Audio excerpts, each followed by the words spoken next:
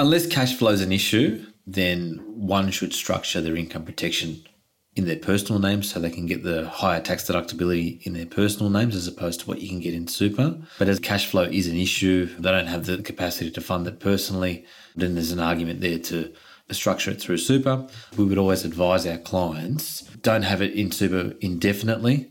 Have a plan to try and get it out of super at some point because you don't want to erode your retirement savings in premiums. So have a plan in place at some point to get it out of super into your personal name, and you can do that. You are listening to Australia's tax news podcast, Tax Talks, the podcast for Australian tax professionals. Welcome to episode 180 of Tax Talks. This is Heide Robson, and thank you to Class for sponsoring this episode. This is the last episode in our mini-series about personal insurance. We will cover income protection, trauma, and 2 business-related personal insurances. Let's start with income protection. Here's Daniel Mikhail of Partners Wealth Group in Sydney.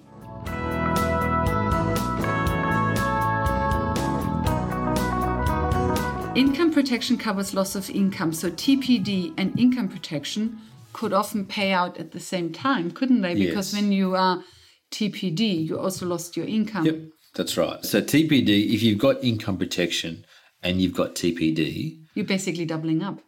You are, but TPD is designed to cover the one-off or lumpy expenses. So, for example, repayment of debts. You might need some modifications to your home done, wheelchair ramps, etc. Again, we make a provision for that in any cover that we recommend to our clients. So all those one-off lumpy items are covered through TPD, and then your income replacement is through the income protection. So TPD and income protection might be triggered by the same event. Yes. But they cover different expenses. But so in theory, one could also just have a higher TPD or a higher income protection policy. Well, your income protection, you can only cover up to 75% of your income or 84.5% of your income, including super. So you're capped at that. So you can never insure more than that of your income. TPD is... Well, the sky's the limit. Obviously, it has to be justified. Yeah, I mean, whilst there is a cap on how much TPD you can take out, the cap is fairly high. We're talking, 3 million, I think it is off the top of my head. So, as I said, TPD is really designed to, pay off those one-off items, debt, home modifications, medical expenses, ongoing care, all those sort of things. So we just work through what the client needs. So income protection is basically replacing your current income. TPD is covering any additional expenses you will incur due to your disability. That's right. Plus your debt. That's right. Now, one might say, well, okay, if I'm not working, I'm ultimately spending less and 75% of my income would be okay. I don't need to cover ongoing care through TPD. I can cover that as part of the income I'm going to get through income protection. And we just have that conversation with the client around, well, what do you need? And the next step is, well, how do we fund those needs? Do we fund it through TPD or do we just have the IP? Or NDIS? Or does NDIS come into the conversation? I don't know much about the NDIS, to be honest. It's not great, but there's obviously the disability support pension, which doesn't pay you much. So most people don't want to live off the disability support pension because it doesn't give you, as I said, that much. And there tends to be a significant change in lifestyle if you have to live on that sort of income. Okay, so income protection is capped to 85% of income. Yeah, 84.5 if you include super. I see, 84.5. Yeah, so they always, most insurers, there are a handful of insurers that will cover 100% of your superannuation contributions. So that's the 9.5%. So you take the 9.5% plus the 75%, you get to your 84.5. So you could get 2 payments. You could get a TPD and an IP payment. So one will be recurring in nature. One will just be one lump sum. Good. And so then you have agreed value or indemnity.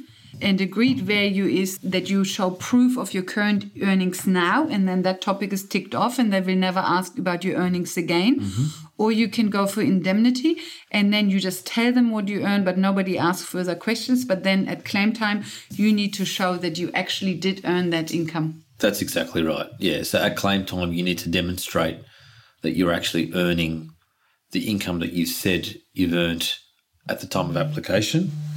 And if your income, for whatever reason, does not stack up at the time of claim, then you're potentially going to get less than what you're actually insured for. And this is where a lot of people get caught out, and it tends to affect self-employed people more than employees. Because their earnings fluctuate. Because their earnings fluctuate. And if they've had a couple of poor years leading up to the date of claim, then ultimately that could mean that they're going to get less than what they're actually paying for.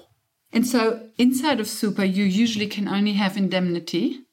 And outside of super, you can have agreed value or indemnity. Yes, that's right. You've got the option outside. And I think inside of super, they only look at the last 12 months of your income, whereas outside of super, they take the best year of the last 3 years. 2 or 3, depending on the insurer. Okay. Yeah. So but it just gives you a little bit more flexibility. Gives you more of a window. Yeah. To pick a bit more of a window. That's right. That's with an indemnity contract. With an agreed value contract, that doesn't even come into play because it's based on what you've locked in at the time that you applied for the cover. The indemnity becomes relevant, or the difference in indemnity becomes relevant where if it's structured through super or outside. Yeah, in terms of that window, they can look back at prior to claim. And then if you're unemployed at the time of claim, inside of super, they don't pay anything. Outside of super, they still pay the agreed value. Yep. So if you have an indemnity contract outside of super, you can still, hopefully you haven't been unemployed for the full 2 or 3 years, and you can still pick the good year where you were employed. That's right. But inside of super, you could have worked until the day before the accident. If you were unemployed on the day of the accident, then you don't receive anything. Yeah, you've got to be gainfully employed at the time of claim. So if you're not gainfully employed under the SIS rules, you can't get paid. Simple as that. And a lot of people get caught out on that. And it's a big topic because employment is a lot less constant and stable nowadays. People change jobs a lot. That's right.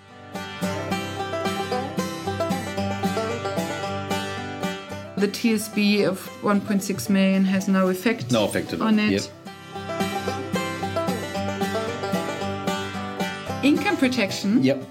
You get a tax deduction inside and outside of super. Yes. Hence, it makes sense to have the policy outside of super because your income tax rate tends to be higher outside of super than the 15% inside of super. That's right. That's exactly right. Yeah. So unless cash flow is an issue, then one should structure their income protection in their personal names so they can get the higher tax deductibility in their personal names as opposed to what you can get in super. But as I said, if cash flow is an issue, they don't have the capacity to fund it personally, then there's an argument there to structure it through super. We would say we would always advise our clients, don't have it in super indefinitely. Have a plan to try and get it out of super at some point because you don't want to erode, your retirement savings in premiums. So have a plan in place at some point to get it out of super into your personal name, and you can do that.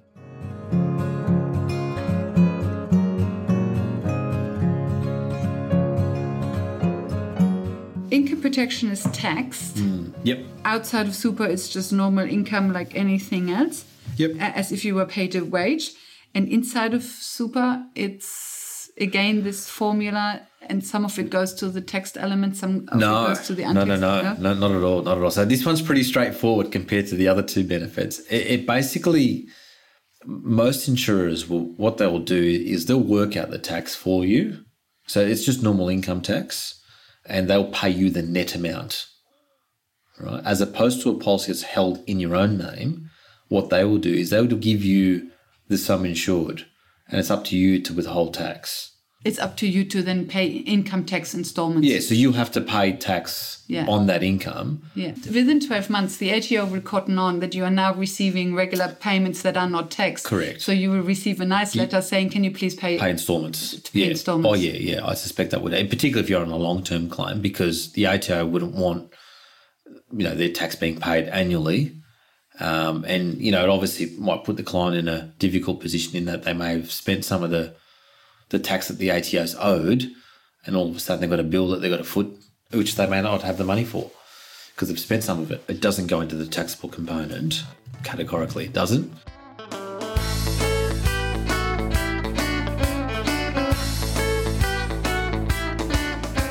So this covers Daniel's review of income protection. But before we cross over to trauma insurance, I want to look once more at how income protection benefits. So when the income protection policy kicks in and pays you a benefit, how those payments are treated for tax purposes when the policy is held within your SMSF. I asked Daniel about this after the interview, and what he says is this. What normally happens here is that the insurance provider will withhold tax from the insurance benefits. The net insurance benefits are then paid directly to the insured and completely bypass the SMSF. There is therefore virtually no involvement from the SMSF itself, and it is effectively a payment from the insurer directly to the life insured. End of quote. And Daniel did say life insured. And so I asked him, why is he talking about life insured and not income insured? Because we are talking about income protection here and not life insurance. But Daniel said that for income protection, the life insured and the income insured are one of the same. They're just different terms but mean exactly the same thing. So when you hold income protection within super, the actual payouts go net of tax directly to you and surpass your SMSF. So all this so far was about income protection, but now let's look at trauma/critical illness insurance and then also 2 business-related personal insurances. So back to Daniel Mikhail of Partners Wealth Group in Sydney.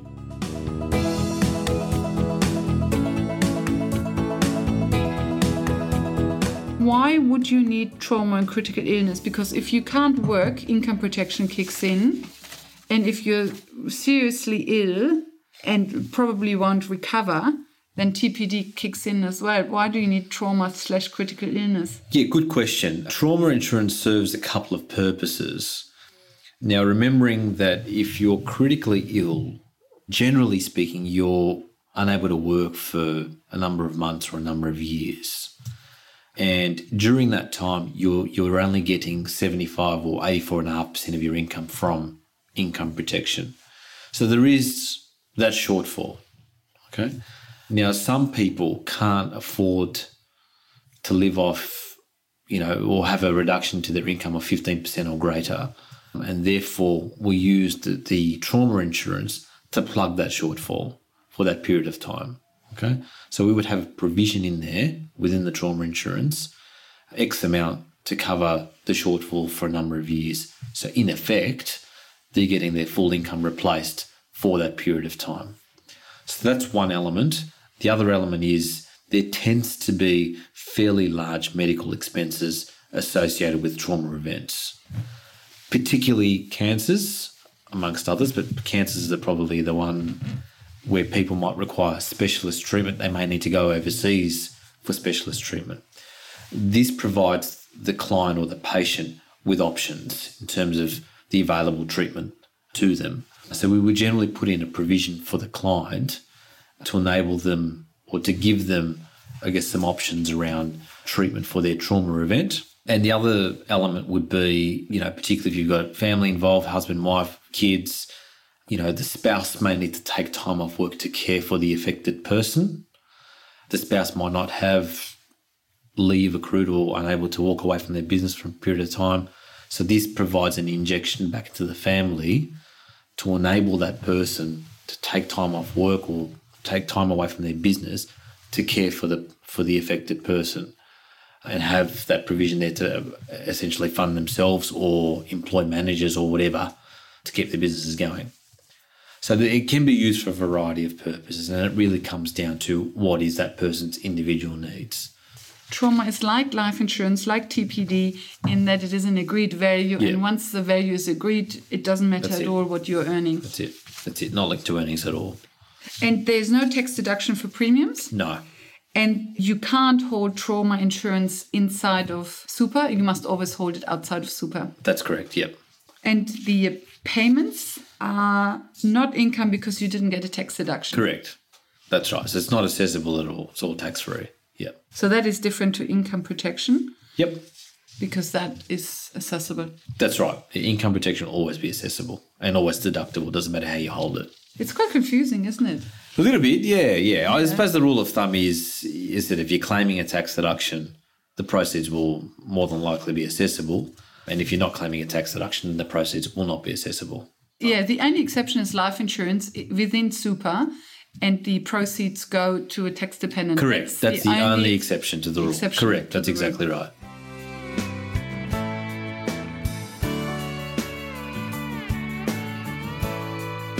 Actually, one thing I wanted to ask you is, we covered life insurance, TPD, income protection and trauma, critical illness.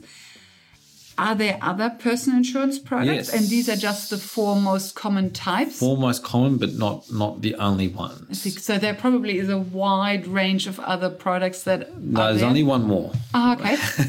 Only one more. So the other one is more related to business than it is to it relates to the individual, but more from a business perspective, in that it's called a business expenses policy. So it works similar to the income protection, but what it's designed to do is replace the ongoing, or provide funding for the ongoing fixed expenses of running the business. Okay, so when the business owner can't work, so Correct. there's no income coming in, that's already bad. But even worse is that the fixed expenses keep running. So rent, wages, membership costs, telephone, all those fixed ongoing expenses that will still continue to need to be paid if the individual can't work. And what a business expense policy will do is cover those expenses for a period of up to 12 months.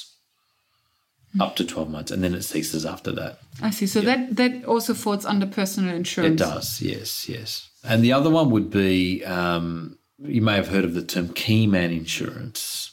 No, okay. Never. Again, so Key man this more insurance. relates to business, and all it really is, it's just a combination of death, TPD, and occasionally critical illness or trauma insurance.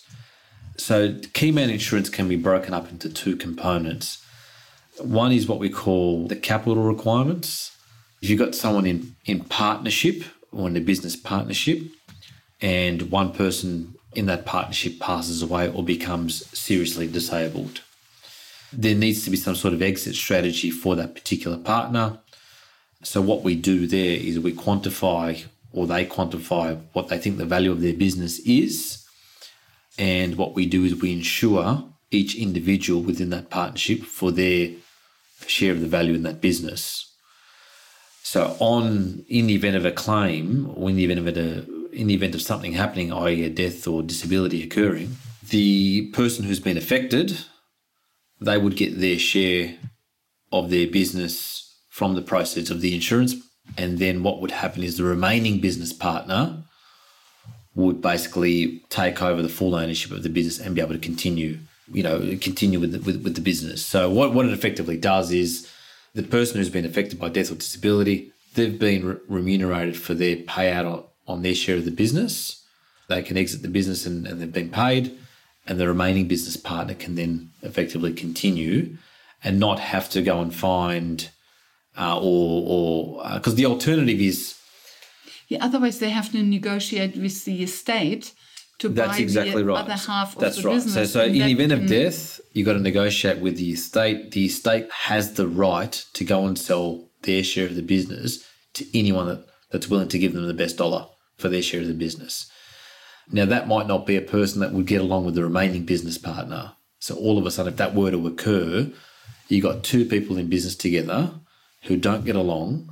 It's not going to take a lot of time before that business ends up running into all sorts of issues.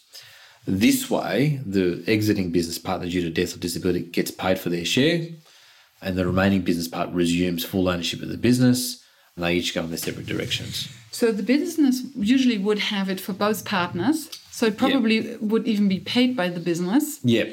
And then it assures each partner that if the other partner is down, that they can then keep running. Continue on. Yeah, and you've got that funding arrangement. Yeah, it's like a guaranteed exit strategy. Correct. That's precisely what it is. That's designed to facilitate a smooth exit of one or both business partners in the event of death or disability. But underpinning all that, if you've got because a lot of times I see people have the insurance in place, but forget to put the legal agreement in place. If you don't have the legal agreement in place, but you've got the insurance in place, it doesn't work. It doesn't work. The insurance is not worth the paper it's written on, because the problem that you'll have is if one person passes away, their estate will get the share of insurance and they'll also retain their share of the business. And the poor guy who's left in the business is going, well, hang on, where's the other half? And that's because if you don't structure it properly, you can find yourselves, or clients can find themselves in that position. So it's important that you underpin all this with a legal agreement. So do you work closely with lawyers when it comes to key man insurance? Yeah, we've got our own internal legal practice. So whenever we're putting in place this form of insurance, we would suggest that they speak to our internal lawyers who can put in place the appropriate agreements to facilitate that sort of strategy. Because if you have one and not the other, it just doesn't work. It just doesn't work at all. Yep. So that's the deal with the capital component. There's also the other component that you deal with on the capital side is repayment of any debts, because ultimately you want the debts to die with the individual. So repayment of debts is another component. And then you've got key man revenue protection. So what I mean by that is basically if there's a key person in that business who's integral to generating income within that business, ultimately if that person were to exit due to death or disability, it's probably going to have a significant revenue impact on the business and therefore affect the bottom line. Now, banks could potentially start to get nervous if they see profitability fall. They may call in the debt. It might make key stakeholders within their business a little bit nervous. So ultimately what we're trying to achieve here is to restore the top line, which is the revenue line, and that will obviously filter down and ensure the profit is maintained, and that generally keeps all stakeholders pretty happy. So the way we do this, we quantify what we think the revenue loss is going to be. Okay, is that $100,000 a year? Okay, if so, how long do we need before the business can get back to its original position before the event happened? If it's a couple of years, 2 or 3 years, then we quantify that out. And basically what that happens is in the event of a claim or in the event of an event, those proceeds are paid back to the business as revenue, taxed as revenue, and that helps restore the profitability of the business. And as I said, keeps all stakeholders pretty happy. Premiums on that component, tax deductible and also assessable. On the other component, which I talked about, the capital component, not deductible, not assessable, provided you structure it correctly. If you don't structure it correctly, then there is potential capital gains tax on the TPD and critical illness components. Within the key man insurance? Yeah, correct. How common is the key man insurance? Because I had never heard of it. Common with businesses, so particularly businesses where there's a partnership involved. So when you come across businesses who are in partnership, so a lot of legal practices, accounting practices, etc., would have those policies. Anywhere where you see a business which has a value to it, and there's two or more people involved, and ultimately, if something happens to one of those individuals in that business, there needs to be a discussion around, well, what is the exit strategy? Okay, what is the funding arrangement for that exit strategy? Because the last thing you want to do is if the remaining partners don't have the funding, because they may have already borrowed up to, they may already fully leveraged, and they don't have any further capacity to borrow even further to buy out the remaining partner. So a discussion needs to be had around, well, what is your exit strategy? How are you going to fund it? Now, we're not necessarily saying that you have to use insurance.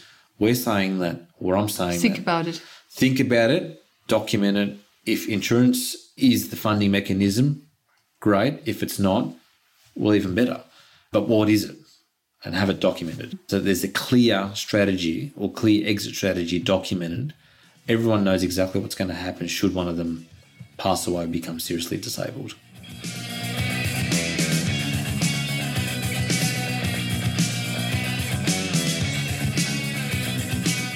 When you look at your clients, are most insurance needs around personal insurance needs, so life insurance, TPD, income protection and trauma? Or do you have a lot of business clients where business expense policy and key man insurance comes into play? So when we're dealing with business clients, we're looking at both aspects. We're looking at the key man side of things, and that's one separate discussion altogether, and we deal with that separately. And then we also look at their personal situation and what needs they would have in that particular area. So for the key man insurance, you probably need to talk to both partners. Absolutely. Yeah. It's a discussion with both because you can't have one and not the other. And there are various issues that we need to talk about. And so we start to talk about those, document what the strategy is going to look like, and then put in place the appropriate insurances to deal with the exit of one of the partners in the partnership. And then we have a separate conversation altogether around their personal insurance needs. Around life insurance, TPD, so if that person trauma. were to, let's say, become disabled, death, or die, or have a serious illness, what would happen to the family? What would happen to the family? What are the implications to them personally as a family unit? Correct. So there are two questions. If you die, what would happen to your business? And then the second question is, what would happen to your family? Correct. It's not necessarily in this order. No, that's right. That's family right. probably that's comes right. first. That's right. That's exactly right. Yeah, exactly. Yeah, so, I mean, look, as I said, every client is unique and their individual needs are going to be unique. What we do here for our clients is work through those needs, have a very thorough conversation around what those needs look like, how do we fund them, and then we start to talk about all the various options with respect to the product in terms of the insurances. And as I said, if they've got existing insurances in place, well, that's an opportunity for us to review that just to determine whether it's the policy features and benefits are going to meet those clients' individual needs.